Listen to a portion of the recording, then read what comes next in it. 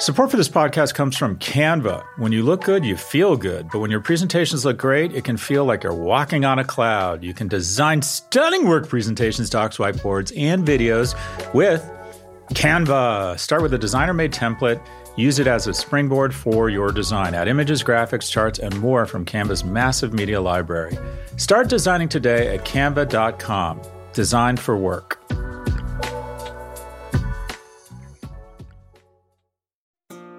This episode is brought to you by State Farm. If you're a small business owner, you know that it isn't just your business, it's your life. And whatever your business might be, you want someone who understands. That's why you might want to check out State Farm's small business insurance. Why? Because State Farm agents are small business owners too, living and working in your community. That means they know what it takes to help you personalize your policies for your small business needs. Like a good neighbor, State Farm is there. Talk to your local agent today. Episode 240. 240 is the area code covering the western part of Maryland. In 1940, the 40-hour work week went into effect by amending the Fair Labor Standards Act, and the very first McDonald's restaurant opened in San Bernardino, California. True story. I was in a McDonald's today. I smiled at the guy and said, "Can I have a small shake, please?" The guy said, "Fuck off," and quickly zipped up his pants and walked away from the urinal. Go, go, go! Oh, that's good.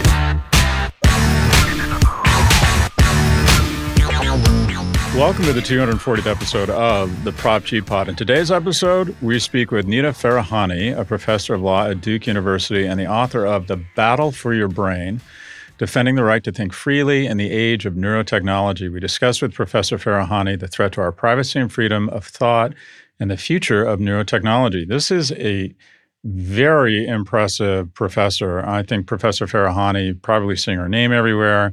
Obviously, the market is kind of coming to the professor because of all the focus on neuroscience and neurotechnology, but she is the real deal. Okay, what's happening? We've been thinking a lot about solutions we'd like to see in order for young people to feel encouraged to have more children, specifically around affordable childcare, housing, and education. And you think, well, okay, Scott, maybe not everyone wants a kid. I actually think there are more people that would engage and be interested in a relationship, more people who would be interested in having kids in a reliable relationship, more people would be interested in going to college if all of these things were more accessible. It appears that some of our elected representatives in Washington are starting to think the same way. The Biden administration announced that any firm accessing $150 million or more from the funding of the CHIPS Act will have to guarantee childcare options to its employees. The New York Times reported this could include options such as building daycare centers near the CHIPS sites, paying local childcare providers, or giving money directly to employees. As a reminder, the CHIPS Act includes a $39 billion initiative intended to supercharge semiconductor manufacturing in the U.S. so that the nation can be less reliant on foreign providers. Other provisions of the act state that chip makers receiving funding may not expand their businesses in China for at least 10 years. They must submit detailed financial projections and share unanticipated profits with the federal government. Manufacturers are also encouraged to use union labor for construction. Even if they don't, workers' pay will have to comply with local wages and engage in collective bargaining. Commerce Secretary Gina Raimondo told The Times that these rules are intended to encourage companies to take only what they need, or put another way, prevent a PPP loan disaster from occurring again. So I think this is just, when you think about existential threats to our society, people talk about climate change, and I think that is a real threat. I think a bigger threat is the emissions from a rage economy where there's economic incentive to shitpost each other and to be critical of the government, to be cynical about the future, to be less kind to your neighbor, to be less empathetic, to get awareness and a presidential nomination or become the wealthiest person in the world by being your own small mini coal-fired plant, constantly emitting noxious emissions of rage and divisiveness. I think that's actually the biggest threat to our society. But what also is a threat to our society? Population decline. And people say, well, actually, it can't be an answer just to constantly increase the number of humans. And I agree with that. But until we hit what is supposed to be, I think, the max of life expectancy, I think they believe just biologically it'll top out at about 110 or 120. We do want to do some ensure we don't enter into the kind of not only population decline, but population denigration. And that is an aging population where there are fewer people supporting the social services of older people. And as a result, we can't make forward-leaning investments that make us a more prosperous nation. So I think it makes sense to try and make the nation a more hospitable place for kids. A child now costs $350,000. And it's not trying to fit into some heteronormative, Phyllis Schlafly nuclear family notion that to be happy, you have to be a nuclear family and kids. I think it's wonderful when people of all sexual orientations have kids. Kids need secure, loving households. And if you go super meta, and that is, okay, what is the forest for the trees here? It's that as mammals and as a species, the things that are most rewarding to us are sensations and feelings of reward, of love, of getting to love others, of maternal, paternal, platonic emotions, feelings of relevance. All of these things are rooted in one thing, and that is relationships. It doesn't have to be a romantic relationship. I think we emphasize or put too much emphasis on a young woman's success or failure by virtue of her success finding a romantic relationship. That's bullshit. I didn't have a romantic relationship for large swaths of my adult life, and I found that I could put that energy into friendships, energy with my parents, and that they paid off hugely. And I found a lot of emotional reward and had really wonderful, meaningful relationships. And we put too much pressure on that one thing. Having said that, I think that it is in the government's best interest to figure out a way to level up young people, specifically young men. I'm not talking about targeted investments in young men, but target investments in vocational programming, target investments that expand freshman seats at colleges, that demand more of our universities in terms of efficiency and lowering costs. We should have taken half that money for the student loan bailout, which, by the way, is terrible legislation. The average student loan payment is $300 a month. It is affordable. 2/3 of America didn't go to college, and they're now bailing out the third that got to go to college. And by the way, all we've done is shrink the tumor. We're not addressing the underlying cancer, and that is college is too goddamn expensive. Increase the child tax credit. We want happy, healthy families that are economically secure. And what makes households crumble on themselves? Mental illness, anxiety, and what is a huge stressor in terms of mental health, emotional well-being, even obesity, it's economic stress. We have to invest. For God's sakes, when you think about investing, what is investing? Investing is taking your capital, your human and your financial capital, and delaying gratification such that you don't consume today, such that you might have a better world tomorrow. What could better define investing than motivating, than creating incentives, creating a context for people to meet one another and for people to create family? Okay, what else is happening? There's an ongoing bipartisan effort in the Senate right now to give the Biden administration the authority to comprehensively address threats posed by technology from foreign adversaries. Well then, Senator Mark Warner, who is the chair of the Senate Intelligence Committee, said in an interview with CNBC that the bill would grant Commerce Secretary Gina Raimondo the power to go as far as banning tech companies from the following 6 countries: China, Russia, Iran, North Korea, Venezuela, and Cuba. Is there a lot of tech coming out of Venezuela and Cuba? Anyway, a TikTok spokesperson said in the statement to CNBC that, quote, a U.S. ban on TikTok is a ban of the export of American culture and values to the billion-plus people who use our service worldwide. We hope that Congress will explore solutions to their national security concerns that won't have the effect of censoring the voices of millions of Americans. God, you're full of shit, TikTok spokesperson. All TikTok could do right now is ban your view, your algorithm's view of what it means, of what American culture is. And by the way, you have the opportunity, and you'd be stupid not to curate, manicure that view of America that makes us seem a little tiny bit incrementally 1,000th of a milligram shittier every day. What's going on here? What's going on here? We should not approach this from, well, you can't prove this, Scott. When it comes to national security, from a bad actor, and let's be clear, China has evolved from a competitor over the last 10 years to a bad actor. The rise of Xi Jinping is the rise of a murderous autocrat. Again, let me repeat that. The rise of Xi Jinping is the rise of a murderous autocrat. It is regressing and halting and returning or rejecting a lot of reforms that were taking China in the right direction. There are a massive number of people who have been jailed for peaceful protests in Hong Kong. There is nothing short of genocide taking place in China. And yet we're not supposed to think of them as an enemy? As an enemy? There's evidence they tried to fuck with our elections. Oh, but they're not our enemy? we have mutually shared interests, and hopefully those grow. Hopefully there's some sanity and we decide to become a little bit more integrated on policy decisions. We decide, hey, why don't we have some uniform standards around protocols, around research labs, such that the next time a virus likely escapes one of your labs, I'm not saying it was intentional, but it is looking more and more like the novel coronavirus originated in a lab and jumped the lab. If that were not the case, wouldn't they be cooperating? Wouldn't they be the first ones who would want to prove that it's not happening? If you believe that China is not only our competitor, but possibly our enemy that has a strategic imperative around diminishing the geopolitical influence and power of America, then what is their ultimate weapon right now? Is it their economy? Maybe, but our economy is still bigger, and quite frankly, it's more robust. Is it their ideology? No.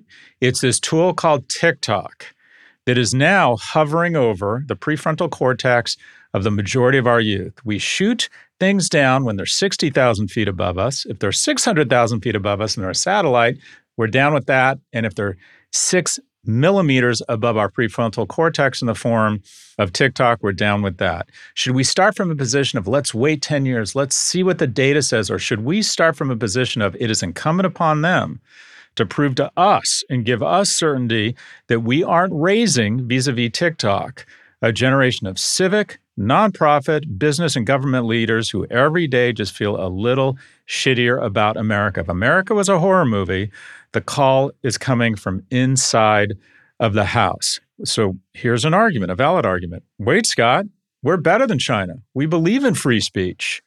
Right? Well, I get that. I think that's a powerful argument. Let's just go straight to multilateral trade policy. What would China do? Does China allow our media companies access to their homeland, to their markets? No. Well, shouldn't we just in terms of straight trade policy negotiation mirror the same type of stance they have? Let me get this. Our media companies go over there. They let us go over there just long enough to steal our IP, and then they prop up a local entrepreneur such that they can capture all the value of a search engine, Baidu, an e-commerce company, Alibaba. But no. We should let TikTok onto our shores. And what's the Chinese version of TikTok? Do you think they allow anyone talking about income inequality or systemic racism on their version of TikTok? Hell to the no.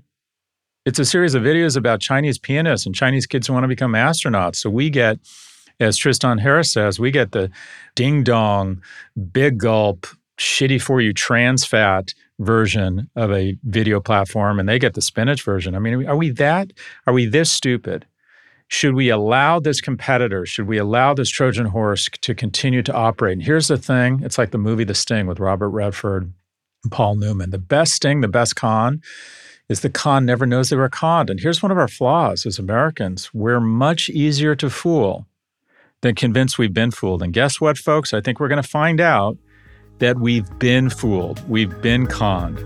TikTok should be spun to U.S. investors or it should be banned. Full stop. We'll be right back for our conversation with Nita Farahany. When your work presentations and docs look good, you look good. You can design stunning work presentations, docs, whiteboards, and videos with Canva. You can start with a designer-made template, then use that as a springboard for your design. Add images, graphics, charts, and more from Canva's massive media library. Or get a huge head start with AI-powered Canva presentations and docs. Just describe what you want with a few words, and Canva will generate amazing slides and text in seconds. It's AI that anybody can use, no matter what department you work in or whatever work task you need to get done.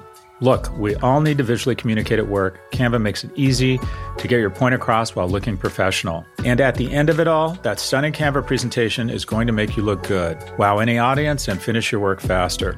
Start designing today at canva.com. Design for work.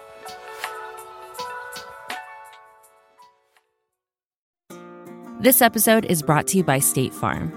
You've heard it before. Like a good neighbor, State Farm is there.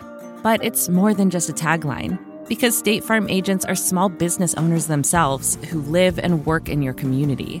And if you're in the market for small business insurance, who better to work with than an agent who understands what it takes? State Farm agents can help you create a personalized insurance plan that fits your small business needs and budget. Talk to your local State Farm agent today about small business insurance. Like a good neighbor, State Farm is there.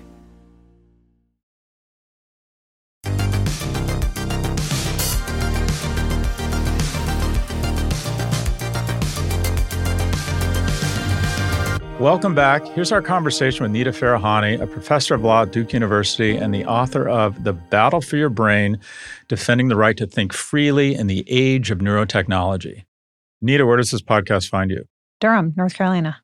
Durham.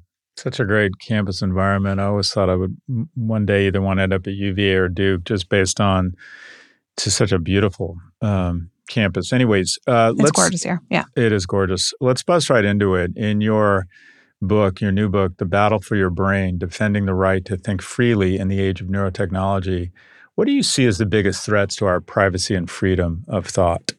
So I see it coming from a lot of different directions. And I think, the book and my focus is to put the finest point on the coming age of neurotechnology, which is when there's actually devices that we'll be wearing, I think, most of the time, integrated into the headphones we're wearing or earbuds, that can start to actually decode rather than just make inferences from our actions in the world, what's happening in our thoughts, in our mind, in our brains, in our brain states.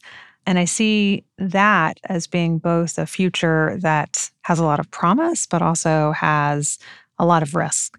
And, in kind of trying to define the biggest threat, it is to show, even though we've seen so many different ways that people are trying to decode, change, manipulate what we're thinking, when you can actually breach the final frontier of privacy, which is to decode in real time what's happening in the brain, our last bastion of privacy is at risk. So bring it down to a practical level. Is it a Minority Report risk where you're thinking bad thoughts and you get arrested? What do you see as the practical dangers and risks to society or to individual citizens?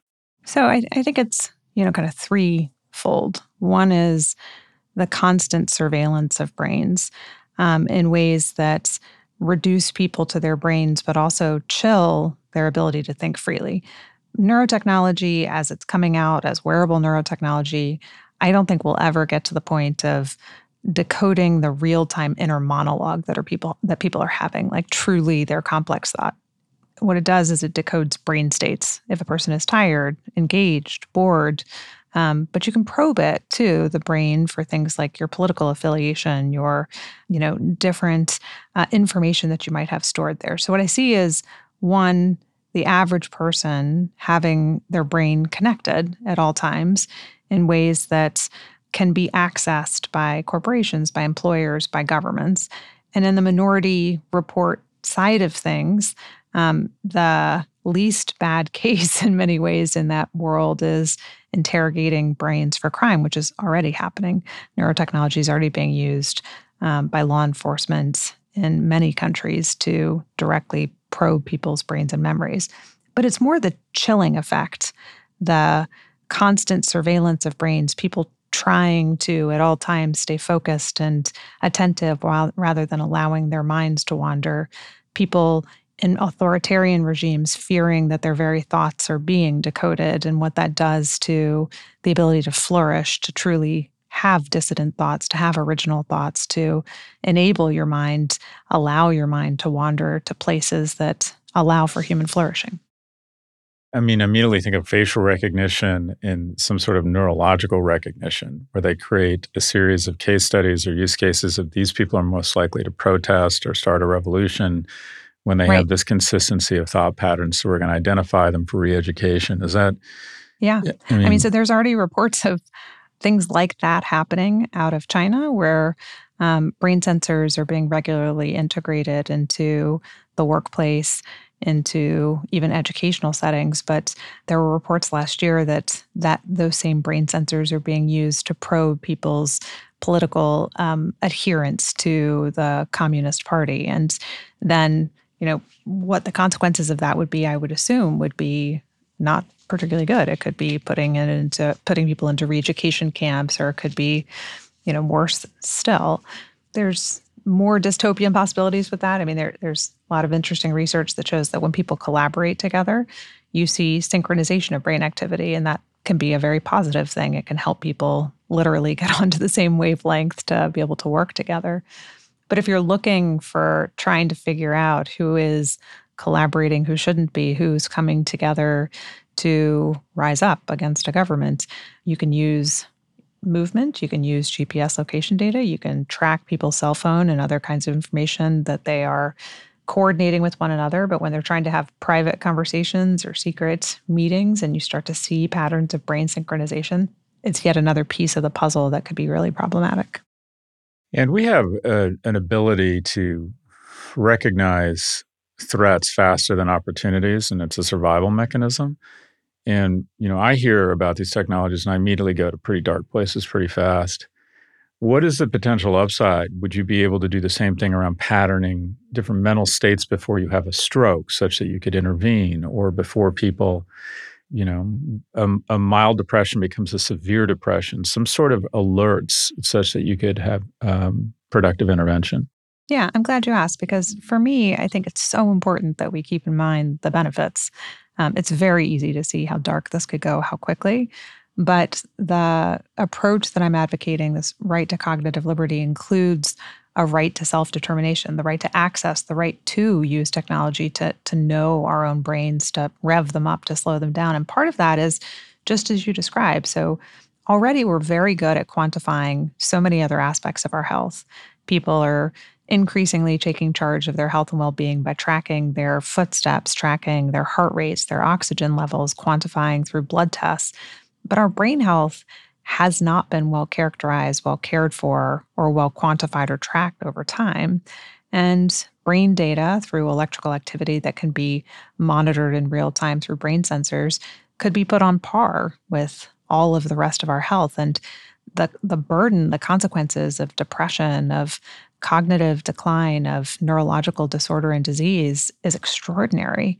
It is almost, of a proportion that is startling given how many advances we've made in other areas of medicine. And the ability for people to be able to see, quantify their stress levels, which has a huge impact on health, increased electrical activity or changes in electrical activity that suggest the earliest stages of glioblastoma. Right now, a death sentence if it's diagnosed, but maybe in earlier stages, through tiny changes, you could pick it up, you could detect it, or depression, as you point out. There are electrical changes. Those electrical changes can not only be detected, but you could also use other neurotechnology, and it has been, to treat depression. So it's the reason I think that developers are so focused on bringing these products to market. It's not for the dystopian vision of it. It's because of the positive changes it can afford to humanity if we get it right. What do you think of Neuralink? I recognize people don't talk about Elon Musk very much, but we're going to go off script here and talk about Elon. He's a guy who started a car company and a rocket company. In my understanding, he also— I think I've heard of him. Have you heard of him? Yeah. Yeah. He's deep into this stuff. Do you see this organization? Do you see what he's doing as embodying some of the threats, or that it's headed in a productive, positive way? I think the fact that he's in the mix is pushing the field forward. And, I think a lot of people have come down hard on what he's been doing at Neuralink. They just, had a story that showed that they've had a pretty significant setback in trying to get FDA approval. But I think both his rhetoric, his drive, but his past successes are driving people to innovate more quickly, Or are just rising attention to to the the challenge. category, right? Yeah. His vision that you could have neural interface for everyone. I don't know if we'll see that in my lifetime. Implanted neurotechnology. I think we will see a lot more wearable technology, but that idea that human potential could be enhanced, or that what connecting the brain to each other, to technology could do, is revolutionizing the field. So Neuralink itself, have they made huge strides and advances? The jury's a little bit more out on that. But the fact that he's in the mix, I think, is driving the field forward as well. So let's go back to what you were talking about, sort of brain spy or brain spyware. Give us an example of how it's being used now. Sure. So there's two categories. We can look at it from a corporate or an employment category, and we can look at it from a government category. So let's start with corporations.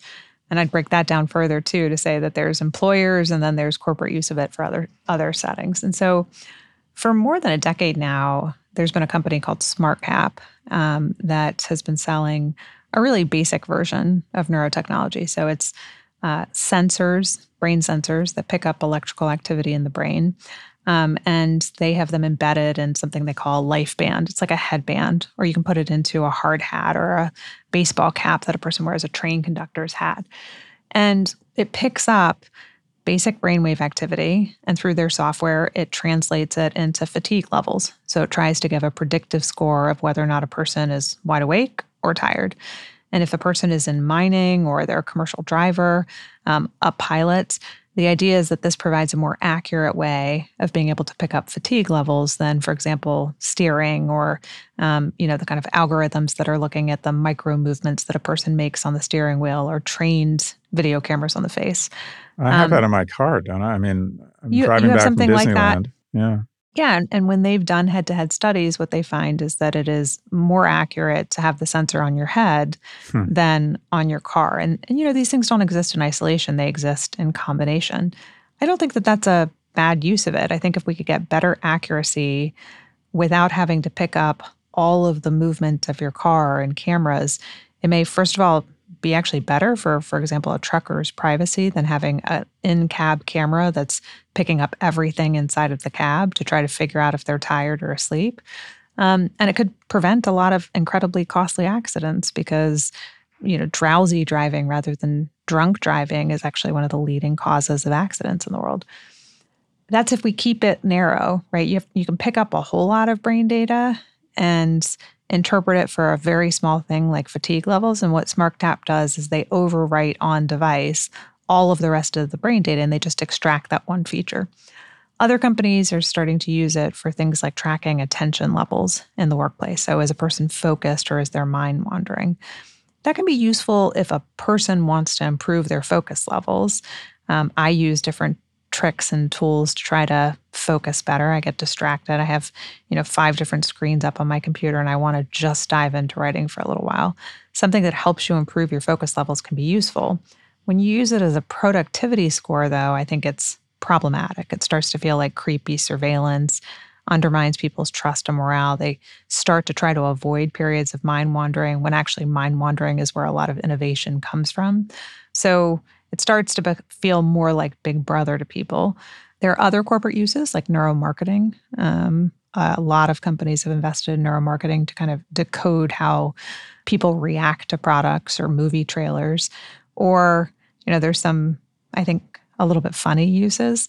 Like L'Oreal has partnered with a neuromarketing company so that if you want a custom fragrance that's exactly what your brain loves, you go up to the counter, put on an EEG, electroencephalography headset, smell some custom perfumes, and they look at your brainwave data to tell you what your perfect scent is. And so this kind of idea of judging what your preferences are based on what your brain says rather than what people reportedly say, because what people reportedly say oftentimes is very inaccurate.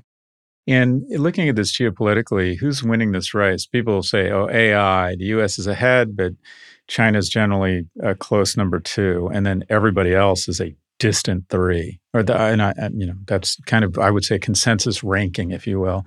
Where would you put geopolitically the race for neurotechnology? I think there is anxiety about that, and that it's not clear. So I think if you talk to some of the leading neurotech manufacturers in the U.S., like BlackRock Neurotech, for example, they'll say that the U.S. is ahead. But if you look at what China has been investing in the space and what they are focused on, from everything from cognitive warfare to, BCI, brain-computer interface for soldiers, to trying to use it at scale across society, to the number of companies and the amounts of investment they have in the space, it could be that China is leading the pack in this regard. We have, there was a big export controls conference held with all of the BCI manufacturers in the U.S. just a few weeks ago to try to contemplate whether or not there should be export controls on anything having to do with U.S. brain-computer interface. There were sanctions against a number of Chinese companies in December of 2021 by the Biden administration for purportedly creating brain control weaponry. And there's been a lot of activity within the U.S. government focused on what China is doing in this space. So I'd say, I don't know truly the state of affairs of who's ahead, but I can tell you that there's a lot of anxiety about it. So I'm going to ask a couple questions and go different parts of the age spectrum. So imagine you're a 58-year-old male who has spent his whole life trying to maintain some sort of physical fitness. And then as you get older, what you realize is that neurological fitness is as or even more important. As somebody who's studied philosophy and neuroscience, like what tips would you have for boomers or even Gen Xers now who think, I've got the physical side mostly taken care of, but what you said really resonated with me. And that is, I can tell you what my PSA is. I know my weight, my body, my BMI, my T levels. I mean, I know it all, but I don't even know the metrics around my neurological health. What Right. advice would you have for us? So first of all, there were a lot of brain training games that were out there a decade ago, Aren't they frauds? I'm sorry to interrupt many you. of which were utterly discredited, is what I was going to say, which is they didn't do much. There are a few now that have been validated that seem to actually do at least things like improve memory. And as you know, with cognitive decline, that's one of the things that people start to struggle with. Also, rate of response. Sometimes, even just the firing, how quickly you're actually able to think through a problem, calculate a tip, things like that starts to get weakened over time. So some of it, I think there are some brain training games that actually have been validated. And I talk about that in my book in the chapter on kind of revving up. There are also supplements which are increasingly being shown to be depleted in the brain and the aging brain, and some supplements that may in fact be beneficial. Exercise, right? I mean, we know this anecdotally, but it just turns out that brain health and exercise are so intricately connected. But your point, the kind of meta point on this, which is the metrics, right? We haven't been doing longitudinal testing of people's brains, and people don't have at their own fingertips the ability to track and see like, wow, actually my response time is slowing quite a bit. My memory is not as good as it was. My fitness levels have declined, or things like, the different kind of hormones in the brain, the different neurotransmitters in the brain that are starting to decline and starting to decay, which we see associated with things like Parkinson's and Alzheimer's and, other kinds of neurological decline. Here's how you would best optimize brain health. I think if we start to put brain health and well-being and the ability to look into our own brains on par with the rest of our physical health, a lot of what we're seeing in an aging population, which is about both cognitive decline, but also the rest of their physical decline, I think we'd start to address it. We'd start to take it more seriously. And from the earliest stages, you would start to say like, okay, I know that I need to get in, this many steps a day, this much cardio per week. I know that's good for my physical body, including my brain. But here are the actual metrics, which I see require additional fitness, additional exercises for my brain to be able to stay strong. Let's go to the other end of the age. Do you have kids, Nita? I do, yeah. Do you, based on your domain expertise, is there anything you do that other parents might not know of? When you think about developing them emotionally, physically, what about neurologically? Are there certain things we should be thinking about as parents? Yeah, a lot of it is about, we do neurofeedback and biofeedback with our kids, and we're not putting headsets on them at this point, but we're using a lot of the learning from it, which is emotional regulation, the ability to, understand your stress levels or anxiety levels are going up and how to manage that through active feedback and then being able to see that feedback. For example, we have an 8-year-old and there are games that she will play because a lot of these things have been gamified now. And then she can see her heart rate and how it responds to being able to implement different strategies when she gets stressed out or upset, breathing techniques, other physical techniques that she can use. And those skills, as she goes into her teenage years, as a lot of people start to grapple with stress and anxiety and haven't learned the tips and techniques and tools to be able to self-regulate, I think they're going to serve her incredibly well, I hope. And, something that I don't see a lot of other parents actively doing is, they're definitely trying to help cultivate coping skills in their children, but giving them the quantifiable skills where they can see it, even gamify it. For her, she plays a set of games where if she gets really excited or stressed out or something, there will be a bunch of little monsters that'll show up on the screen. And then she has to bring her heart rate down and bring her relaxation levels down in order to have the monsters be defeated. She can't defeat them just by, shooting them with thumbs or joysticks or something. And that's been really neat to see, is how quickly she's able to do that and how much time she's able to spend in that kind of more meditative state. We'll be right back. Support for this show comes from NetSuite. If you own a business, money is often at the top of your mind. How to save it, how to spend it, how much you need, how much you don't need. But simple math will tell you that the less your business spends on operations, the more margin you have to keep the money you've earned. So to reduce costs and headaches, smart businesses are graduating to NetSuite by Oracle. NetSuite is a leading cloud financial system bringing accounting, financial management, inventory, and HR into one platform and one source of truth. With NetSuite, you reduce IT costs because NetSuite lives in the cloud with no hardware required, access from anywhere. You cut the cost of maintaining multiple systems because you've got one unified business management suite. You improve efficiency by bringing all your major business processes into one platform, slashing manual tasks and errors. Over 37,000 companies have already made the move. So do the math. See how you'll profit with NetSuite. By popular demand, NetSuite has extended its one-of-a-kind flexible financing program for a few more weeks. Head to netsuite.com/prof. netsuite.com/prof. netsuite.com/prof.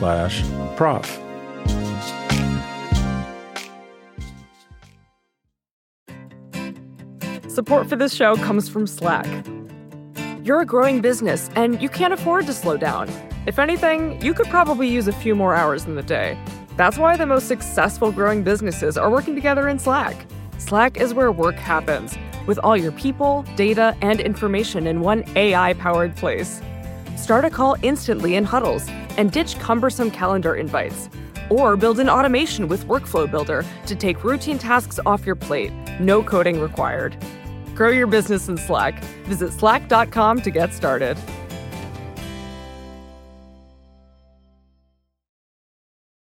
You have a PhD in philosophy of biology and jurisprudence, and I would love just to get your top-line thoughts on if and how social media rewires the young brain. What is the manifestation of that rewiring? And what do you think the ethics are as a society in terms of whether it requires some sort of intervention? And I realize that's a leading question, but I'll say this, which is, it's obviously rewiring the brain. Yeah. And, whether it's, social media, the effects on children and adolescents seems to be profound with both brain development, but in particular self-image and self-reflection and self-confidence. It seems to be incredibly problematic for self-image and self-development. I don't think we have the longitudinal data yet to know what that means. And, we don't have a comparison set well to be able to look at, like, here's a child who grew up without social media, here's one who had an hour a day, and here's one who had none, and be able to look at their brain development over time to really understand what does that mean long term. There are people who are studying this to, see what the detrimental effects are. I worry about children's ability to pay attention, to be able to enjoy the outdoors, to be able to get enough physical exercise, to be able to interact socially with other people. What I do know is that most people who are developing the technology seem to put their children in schools that are, devoid of most of the technology, and they seem to intentionally try to safeguard their children from using it. That to me is probably the most telling.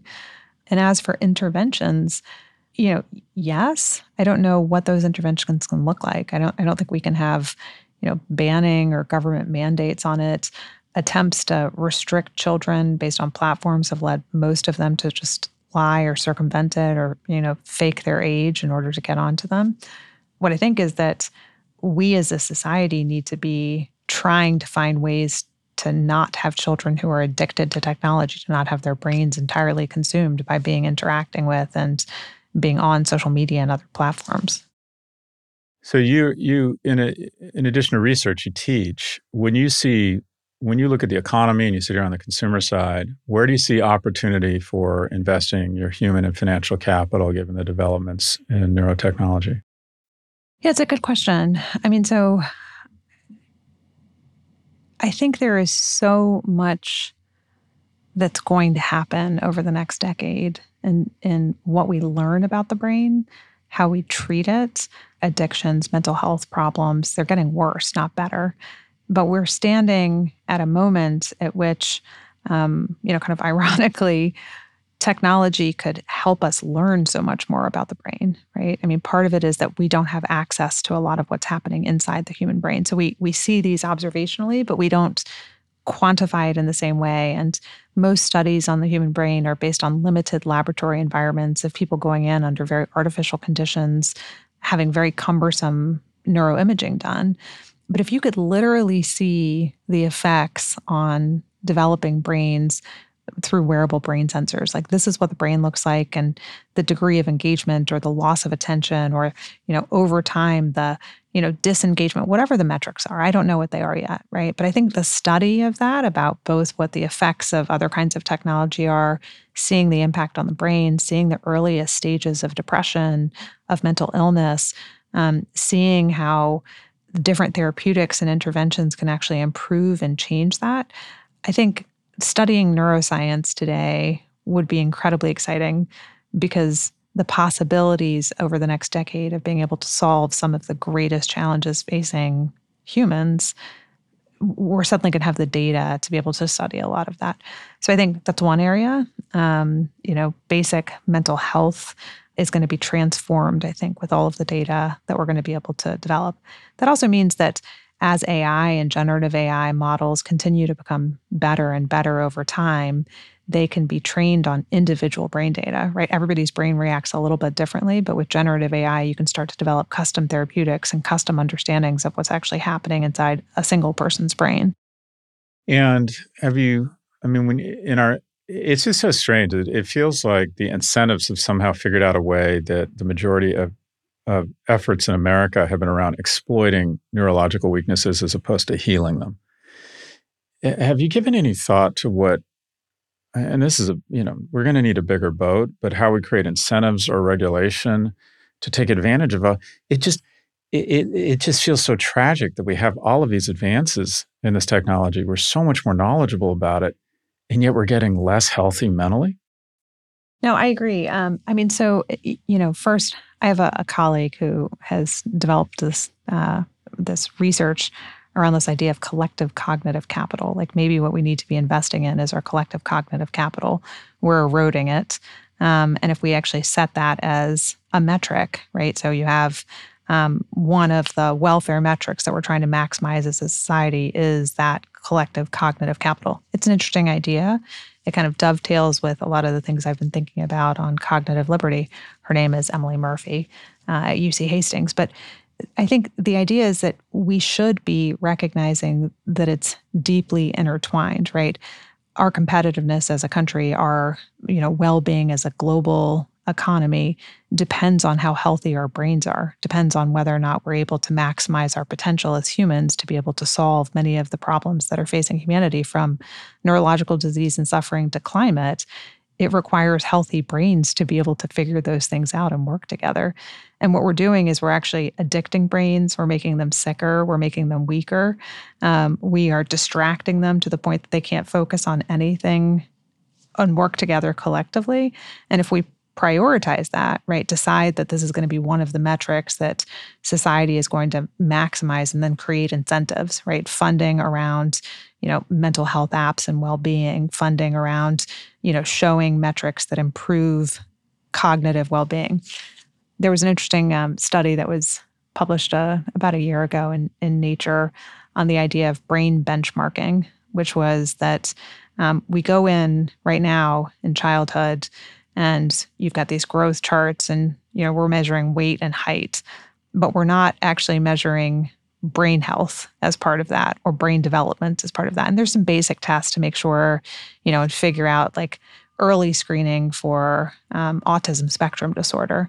But other than that, there's some can you say yes? Can you say no? Do you, identify colors? Do you play with toys? And we have really basic metrics of brain health and development. So their idea was, we should be doing a lot more. We should be quantifying what's happening in brain health and metrics. And I don't know that they have figured out what the right benchmarks are, but that's, I think, one of the things that we could do to create incentives as well is, medical societies and organizations, as they think about what healthy growth and development looks like, should be thinking about healthy brain growth and development as well in a much more robust way than just screening for spectrum disorders.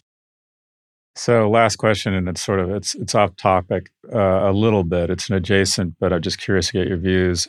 So if you think that Biden is the leading Democratic candidate to be the presidential nominee for the Democratic Party, and let's assume, I don't know if it's DeSantis or Trump, but let's assume it's Trump.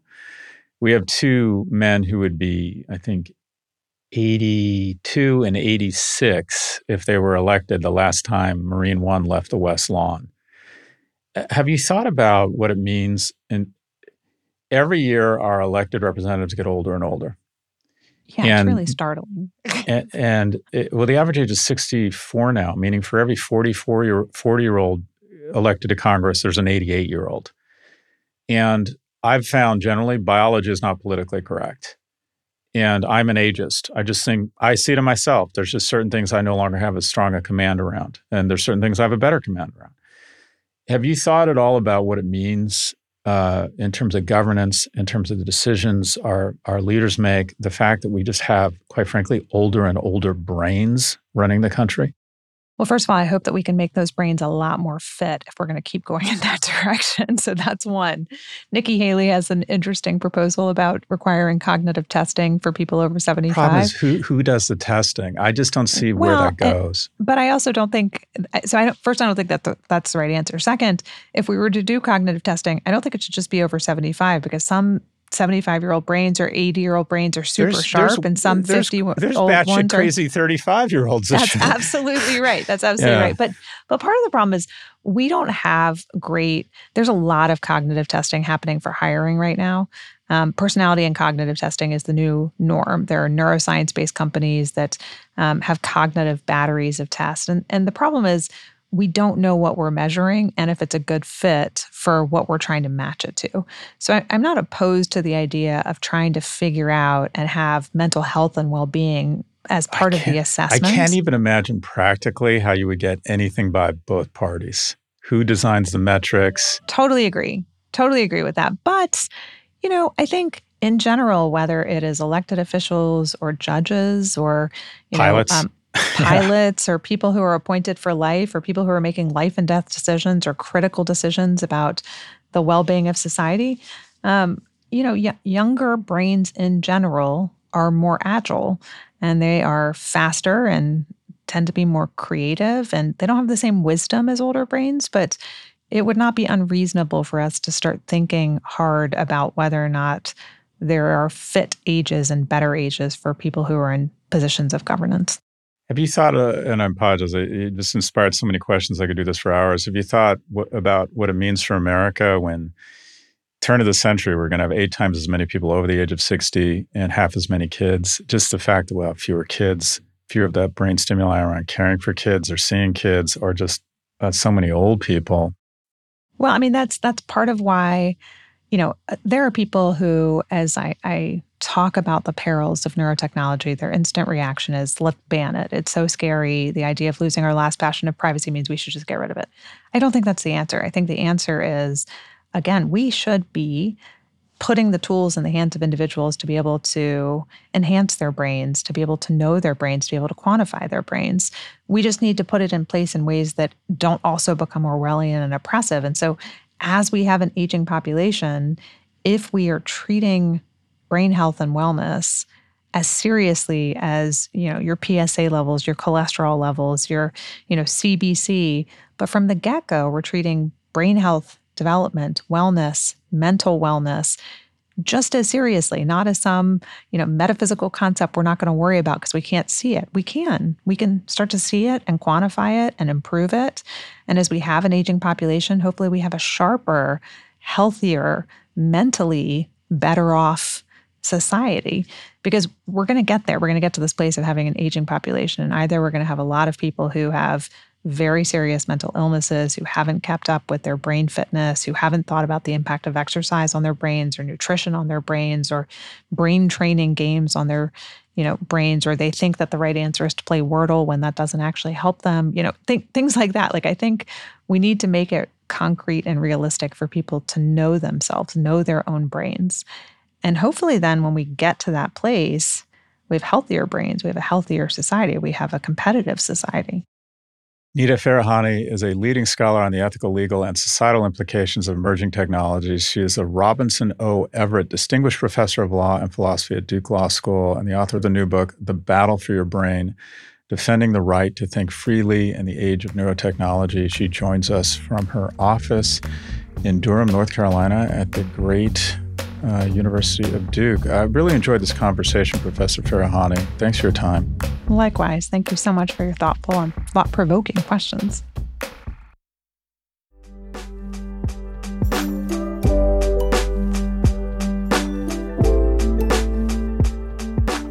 Algebra of Happiness. I wrote a post on affection this past Friday, and it's one of my favorite posts. I revisited a post from 2018.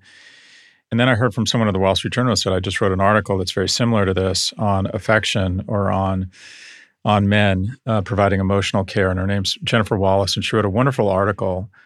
And essentially that, in often cases, the delta between, in many households, a child that has better emotional outcomes, better weight outcomes, better mental health, is a function of how emotionally engaged the father is. Not only engaged, but how supportive they are.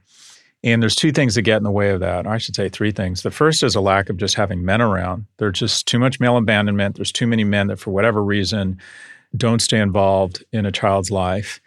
So just a dearth of male role models that step up and have an irrational passion for the well-being of a child that isn't theirs, that is theirs or isn't theirs. I think at the end of the day, the number one signal of your manhood and your masculinity is you take a vested interest in the well-being of a child that isn't yours. I think that's the ultimate expression of masculinity and manhood, that you have your shit so together, you are such a strong man that you can not only take care of yourself, you can not only take care of your family, you can begin to take care of children that aren't yours or people that need help, or the real strong like bull move, to take care of people you will never meet. That is not only the masculine thing to do, I think it is the kind of the most evolved human and most generous thing you can do. Anyways, back to this article. A couple of things that really struck me. The outcomes of kids who have better outcomes is actually more dependent upon, or there's greater swing in how emotionally supportive or emotionally involved the father is. Why? Because it's more variable. The mother's emotional support is sort of a static thing. They're kind of there. And that's a wonderful thing. That's like the baseline level of affection. And a couple of things get in the way. The first is men have this fucked up sense of what it means to be strong and masculine, and know how evolved do you think you are, or how many subscriptions to the Atlantic or the New York Times you have. You can fall into this. I fell into this. I always thought my role when my kids were younger was to play the heavy, to be the disciplinarian, the wise guide, to be strong. And then what you realize is, yeah, there's some of that. Sure, there's some of that. But what you need to do, what you need to get in touch with as a father, now there's more and more evidence about how wonderful the outcomes are, is to really lean into this notion of sometimes, or a lot of the time, you're not there to be a guide. You're not there to be a mentor. You're not there to be the disciplinarian. You are just there to love them, to just let them collapse into your arms, ask them how they are doing, empathize with them, no matter, kind of how at the time seemingly ridiculous the issue might be. Don't coach them, just love them and be that emotional support. And here's the thing, and I know you're out there, a lot of men, we have those instincts. We have that need to love our kids. We have that desire to want to let them collapse into our arms, to go into their room at night and ask them how they're doing and sit on the side of their bed and hold their hand and just let them talk, or just ask a series of questions and not judge them, but just be super supportive of them, of unexpected expressions of affection towards them, verbal affirmation, right? little texts, right? I'm so proud of you. I think you're so wonderful. I love you so much. I know so many of us have those inclinations, those thoughts, and then bullshit gets in the way, some sort of preconceived notion that it would indicate weakness, or that it's not the way you were raised, or that they're somehow telepathic and they can just feel that with your actions. And the second thing, and this is more controversial, and Jennifer Wallace in her great article brought this up, a lot of moms should bear some responsibility here. Why? Because they're better at emotional caregiving, and they begin to sequester sometimes the father from emotional caregiving. Why? Because they're good at it, and they kind of view us as Homer Simpson, and sometimes we're clumsy at it. So it's when the kid needs emotional support, it's like, no, I got this, and you don't got it. This is not your role. And they ring fence it. And that shit needs to stop. Any expression of love from the dad needs to be welcomed and encouraged and supported on both sides of the coin. But this is just such wonderful research. And the gift here is to all the men out there. We have those instincts. You have them. You have them. You want to grab your kid's hand and ask them how they're doing, and just tell them they're wonderful, and tell them you understand, and be there for that support. That is something I'm leaning in later in life. I wish I'd leaned in earlier, and it is one of the most rewarding things any parent can do. And it's also more unique, and it's more needed from fathers.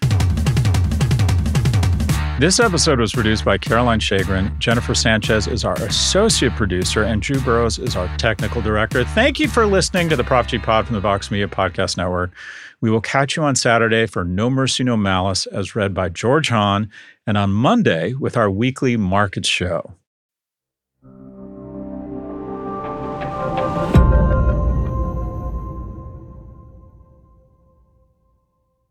God, my talent was just on fire today. Just so much. I was literally oozing talent from every orifice for the last 60 minutes.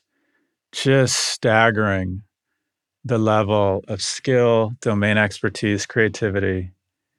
Just bring it all together, bringing it home, frying it up in a pan, cooking with propane and gas. No spicy wings here, just hot wings.